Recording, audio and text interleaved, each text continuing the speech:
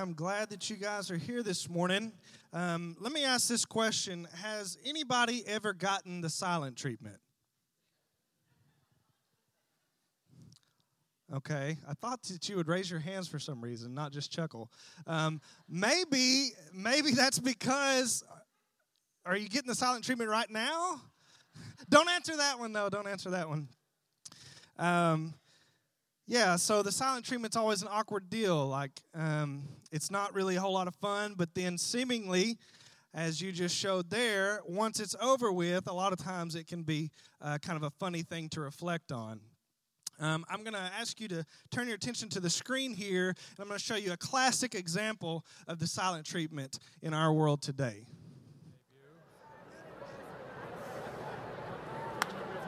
It's a high fly ball. That's deep to right.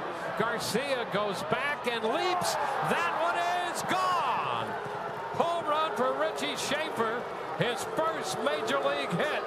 A home run into the bullpen. He goes back-to-back with Cabrera. And the Schaefer family celebrates tonight.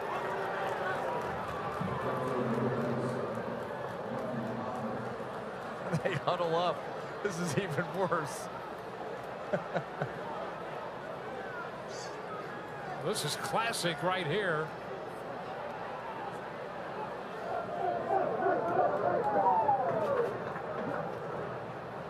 Richie Schaefer's first big league hit, a home run, and the Rays lead 10-1. All right, so he was getting booed because the Rays lead 10-1, so that's never fun for the home crowd. How many of you guys have seen that before, the silent treatment in baseball? Yeah, Sam, thank you for participating, sir. So, yeah, it's kind of a classic thing in the bigs. Like, if you're a rookie, you hit your first big league home run, for everybody in the dugout to act like it's no big deal and kind of even assume that they didn't even see it. So, if that was an example you did not get, you are now enlightened. Sometimes the silent treatment can be funny. Other times, not so funny. So one time I got the silent treatment from this guy. I loved to bow hunt, and so this was, I don't know, a couple, 3 years ago. I wasn't having any luck, so I decided to go out in the middle of the afternoon, grab my stand off a tree, put it on my back, bow in hand, geared up because it was going to be cold that evening, and I don't like getting cold. And so I'm all suited up, got my stand, and I take out with my GPS on my phone, and I've got a spot in mind picked out in this hardwood grove that I want to get to, but the straight line there is just not going to happen. It's too thick, too many briars, too many pine thickets in between, and so I think, well, I'll just kind of make my way through here. I've got this little dot on my phone I got to get to. So I'll get there. I find some sign. I'm thinking this is going to be a good deal. Climb the tree. What happens? Phone dies. Don't see a deer. It gets dark, and I climb down, and now I'm like, I know there's a road that way, but there's a lot of stuff right here I don't want to go through. Well, I'm stuck. I can't go back the way I came because I'm getting the silent treatment from the GPS on my phone. That is an example of when the silent treatment is not fun at all. Another example I would say, if you can answer yes to this, is no fun. Have you ever felt like on your road trip of faith that there have been seasons when God has been silent? Seemingly you're getting the silent treatment from God, and that's what we're going to talk about today, when God is silent. I've had these times from time to time in my life, and they're never fun. They're never fun. Sometimes they come during like a catastrophe, but the ones, at least for me, that bother me the most, they happen when everything's going great. For me, though, in those seasons, it wasn't that something terrible was happening. It was just that there was this emotional dryness. I felt like God was silent. I was missing an aspect of connection or intimacy with the Lord. Now, I could still see from reading his word, things that I needed to work on in my life, ways that I needed to improve. And so it wasn't that I couldn't get something from his word. It was just that he seemed silent. That emotional connection was missing. His word was still valuable. It was still relevant to me. In fact, God was still blessing my life, and I could see that and know that, but there was an emotional distance. And I begged God to allow me to have that connection back, to afford my crying out to him to be not just a figure of speech, but something literal and something raw and not manufactured, but he was silent. John Bloom describes it like this: we have these encounters with him, God, where he breaks into our lives with power, and he answers our prayers, and he wins our trust and waters the garden of our faith, making it lush and green. And then there are these seasons when chaos reigns, with apparent carelessness through our lives and the world, and it leaves us shattered, or an unrelenting darkness descends, or an arid wind we don't even understand blows across our spiritual landscape, leaving the crust of our soul cracked and parched. And we cry to God in our confused anguish, and he just seems silent. And that was the feeling that I had in that season of silence. A couple of years ago, Megan and I, we had opened our home to foster care, and we decided we're not doing like terrible, I guess, with these kids. Why don't we try to have one of our own? For whatever reason, the Lord was silent to that request. We struggled with infertility, which was a horrible thing to go through. Meanwhile, our friends, they were having kids all around us, and we wanted to celebrate that with them. We wanted to congratulate them. They were some of our dearest friends, and we wanted to be happy for them, but it was a struggle. God blessed us eventually with the opportunity to have our babyest girl, Charlie Kate, biologically, and we are so grateful for that. But I have to say, we have continued to pray for friends of ours that through Megan being bold enough to share this story with, have told us, hey, we are in the same boat. We've been trying for years and years and years, and the Lord is seemingly silent. And I have to tell you, we have prayed for them. It seems more than we even prayed for ourselves. But right now, as I speak, God is silent to their prayers. And we cry in desperation on their behalf. I'm going to put a few questions up on the screen behind me. The first one is this: has God ever seemed silent to you? What about this? Has it ever seemed like God took a really long time to answer your prayers? Or how about this one? Have you ever felt like God was answering other people's prayers, but not yours? Every house in the neighborhood is sold, and yet, why? We can't sell our home. Maybe that example like I shared earlier, it seems like everybody is getting what they're asking for in their life, maybe whether it be a kid or whatever, and you're still struggling. Your sister's on her third child, and you're still struggling to get your first, or you have friends whose children have gone through a life completely healthy or even sick, but God has healed them of whatever their ailment is, and yet you're still praying for your child to be healed, and God seems silent.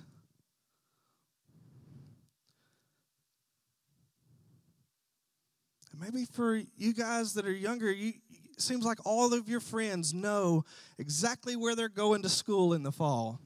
And their life is all planned out. And you're begging God to give you some direction, and he just seems to be silent. The last question: has God's silence ever caused you to wonder if there even is a God? I'm going to be very honest with you. It has in my life. I thought, why, if you want intimacy and relationship from me, why would you be quiet? But I have been there. I have felt that. And maybe you have too. Maybe you felt a lot like David. In the 22nd Psalm, he says this. It's going to be on the screen behind me. My God, why have you abandoned me? Why are you so far away when I groan for help? Every day I call to you, my God, but you do not answer. Every night I lift my voice, but I find no relief. David was one of the heroes of our faith, and yet he had some issues, so maybe it just has to do with that. But I would say this, even our Savior, Jesus Christ, God's Son, God himself in the flesh, quoted David while hanging on the cross. He said in Matthew 27, the gospel writer says this, at about 3 o'clock, Jesus called out with a loud voice, and he said, Eli, Eli, lama sabachthani, which means, my God, why have you abandoned me? Even our sinless Savior felt as if the Lord was silent. And maybe that's where you are right now. I would say to you, if it is, it's okay to be honest with God. He knows what you're thinking. He knows how you feel. He knows your heart. You're not going to surprise him or take him off guard if you say, God, why have you abandoned me? Why are you silent? I do think there are a few reasons maybe why God is silent. And so if you will allow me to share some of them. One of them I think is that we have unconfessed sin.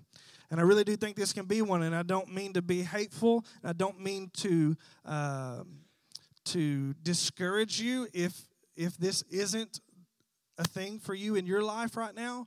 But I would be remiss not to mention it because I do believe that sometimes it's because of unconfessed sin. Back to the Psalms in the 66th division, starting with verse 16, the psalmist says, "Come and listen, all you who fear God, and I will tell you what he did for me. For I cried out to him for help, praising him as I spoke. If I had not confessed the sin in my heart, the Lord would not have listened. But God did listen. He paid attention to my prayer. Praise God who did not ignore my prayer or withdraw his unfailing love from me." Or how about in the New Testament? James says in chapter 4, beginning with verse 7, "So humble yourselves before God. Resist the devil, and he will flee from you. Come close to God, and God will come close to you. Wash your hands, you sinners. Purify your hearts. For your loyalty is divided between God and the world. Let there be tears for what you have done. Let there be sorrow and deep grief. Let there be sadness instead of laughter and gloom instead of joy. Humble yourselves before the Lord, and he will lift you up in honor." And again, I don't mean to say this in a way to discourage you if this is not an issue for you, but the Bible is pretty plain and clear about sin, amen? And sometimes in our lives, our unconfessed sin can put a block between us and the Lord, and the Lord is so anxious for us to remove that sin from out of the way of our relationship, to hear and answer our prayer. And I know this because it's in God's Word, but I know it from experience as well. Holding on to something, not forgiving someone, whatever it is, if you have sin in your life and you want to hear from the Lord, you need his forgiveness. You need confession. But another reason I think that we feel as if God is silent is because we have an urgent need. So sometimes I don't think necessarily that God is silent, but we have something that we need so soon, we need it right now, that it seems like God is because he's just slower than we want him to be. It reminds me of the story when Jesus' friend Lazarus died. So in the town of Bethany, Jesus had these very close friends. They were siblings, and one of them was very ill. His name was Lazarus. And somebody sent word to Jesus and said, hey, your friend Lazarus is sick. And basically, the gist of it is, we know how powerful you are. We know that you can heal him. We need you right away. We need you to come and heal your friend, our brother Lazarus. So what did Jesus do? Obviously, he sat on his hands for 2 days. He just stayed still. He wept, and he stayed where he was. Eventually, Jesus did end up going to Bethany, and he was met there by his friends who said, What are you doing? Lazarus has been dead for 4 days because you didn't come when we told you. Now he's gone.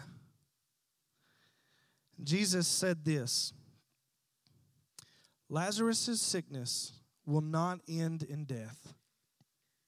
No, it happened for the glory of God, so that the Son of God will receive glory from this.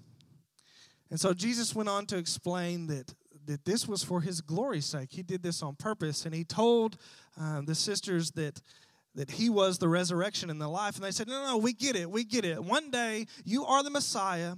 You will come to reign. All of your children will be raised to life in the resurrection. Which is true, by the way. But Jesus wasn't talking about that. But they had an urgent need that Jesus had not met.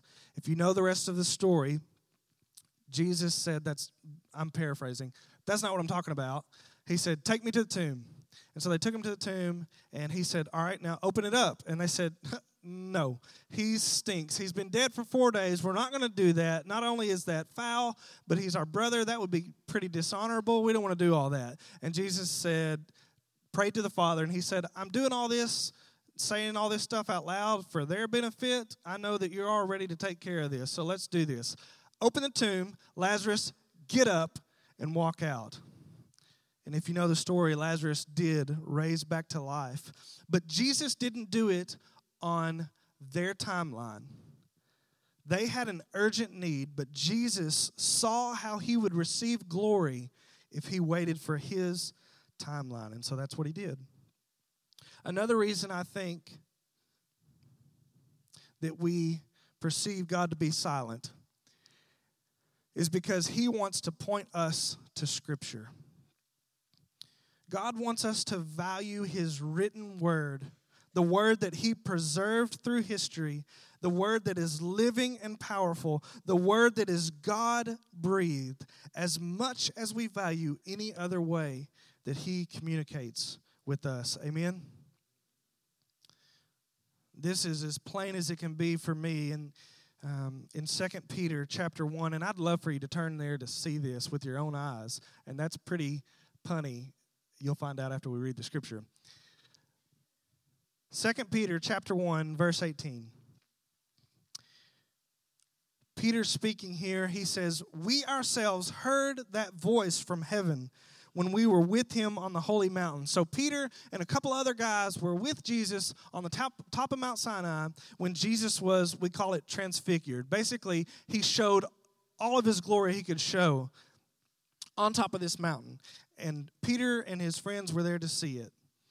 Peter goes on in verse 19 to say, because of that experience, we have even greater confidence in the message proclaimed by the prophets. What? Peter was on the top of the mountain.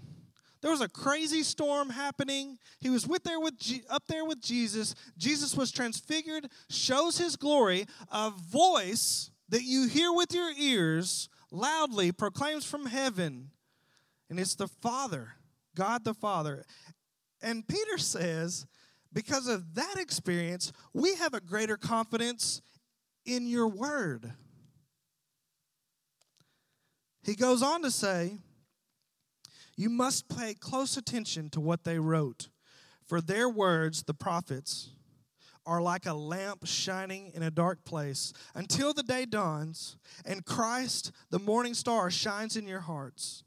Above all, you must realize that no prophecy in Scripture ever came from the prophet's own understanding or from human initiative. No, those prophets were moved by the Holy Spirit and they spoke from God. Peter was up there on the mountain with Jesus. He heard the Father speak and he said, I have an even greater confidence in this because of what I've seen. I don't value hearing even an audible voice from the heavens more than I treasure and value this word of God. And he only had the Old Testament.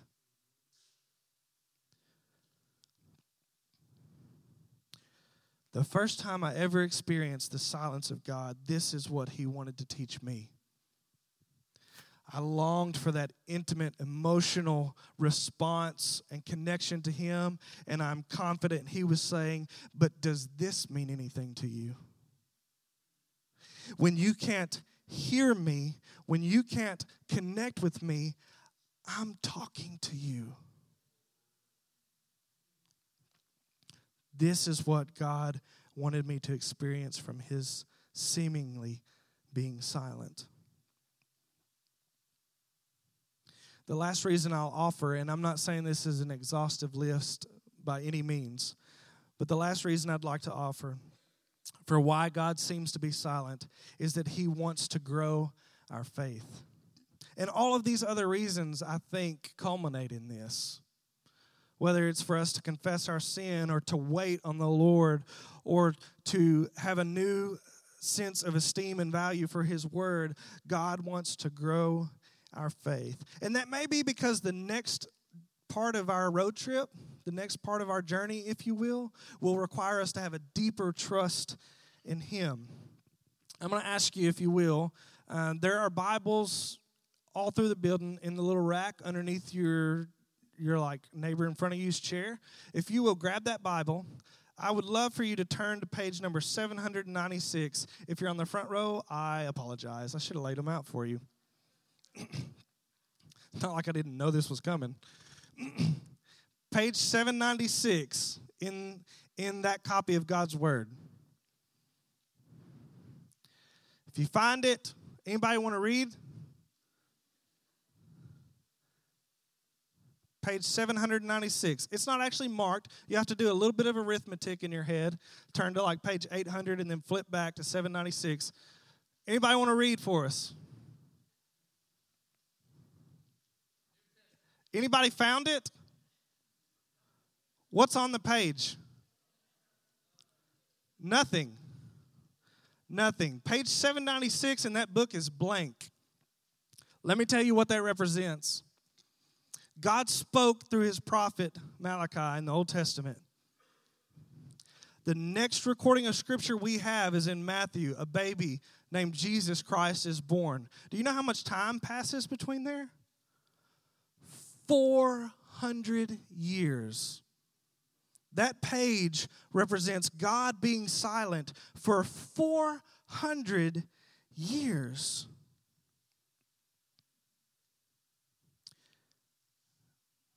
There was not a letter of Scripture spoken to be recorded. There was not a single prophet sent by the Lord God. But let me tell you what did transpire in those 400 years. There was an empire called Greece, a very, very popular ruler of that empire. You may have heard of him. His name's Alexander the Great.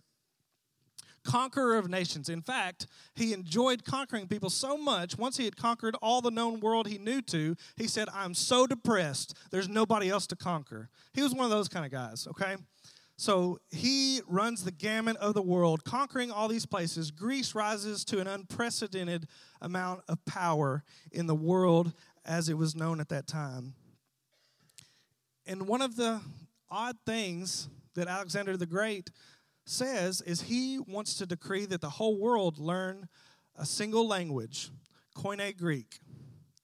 So he does all this magnificent stuff, and this one weird thing he asks is that the whole world learn Koine Greek. And so the whole world does it. He demands that they all learn this single language. Alexander the Great would eventually fall. We assume that he drank himself to death Very tragic thing. But then another world power would rise up. It's called Rome. Okay, and so Rome kind of has like a bad mark in our world because we associate all the horrible things they did to the early believers. But the fact is, they were an incredible world superpower. One of the things that Rome did was they totally overhauled the infrastructure of society at the time. Basically, they made the road system ridiculously better. You've heard the phrase, all roads lead to Rome, or the Roman roads. That's why. They made the roads so much nicer, so much easier to travel while they were in power. So, we have this silence from the Lord for 400 years. But then in the book of Galatians, chapter 4 and verse 4, Paul says this, "But when the right time came, God sent his Son." I would say this to you, 400 years of silence, but when God is silent, he is never still. For 400 years, we don't have anything from the Lord. He doesn't speak audibly, no prophet, no scripture to be recorded. But he uses these pagan rulers who think that they are accomplishing their own agenda.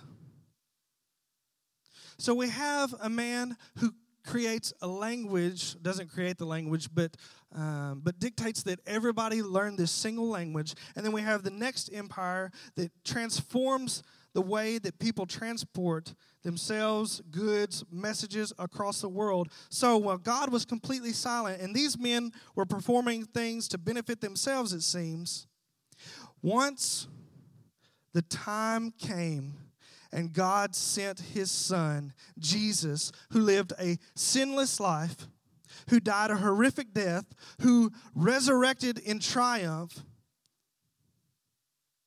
this story could be told in a language everybody understood. The message, as it was recorded on paper, could be transported through the known world faster than any message ever has before. So the story of Jesus, how he lived, how he died, how he raised to life, the knowledge that he did all of this to invite us to believe in him, to receive him, to take up our cross and follow him, was written in a language that most all the known world could read and was transported faster than any message ever had been before. Because when God is silent, he is never still. So, don't give up. If you're in a season of silence, it seems from the Lord, don't stop praying. Because when God seems to be silent, he is never still. I'd like to offer some next steps for us today. If you're in a season of silence,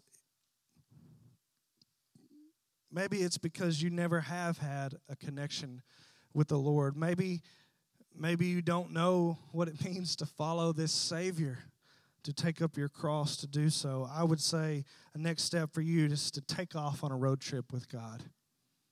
We're talking about this journey of faith, this road trip, if you will. It's not going to be easy. I've just told you, you're going to experience seasons of silence and like Kyle said last week, seasons of doubt.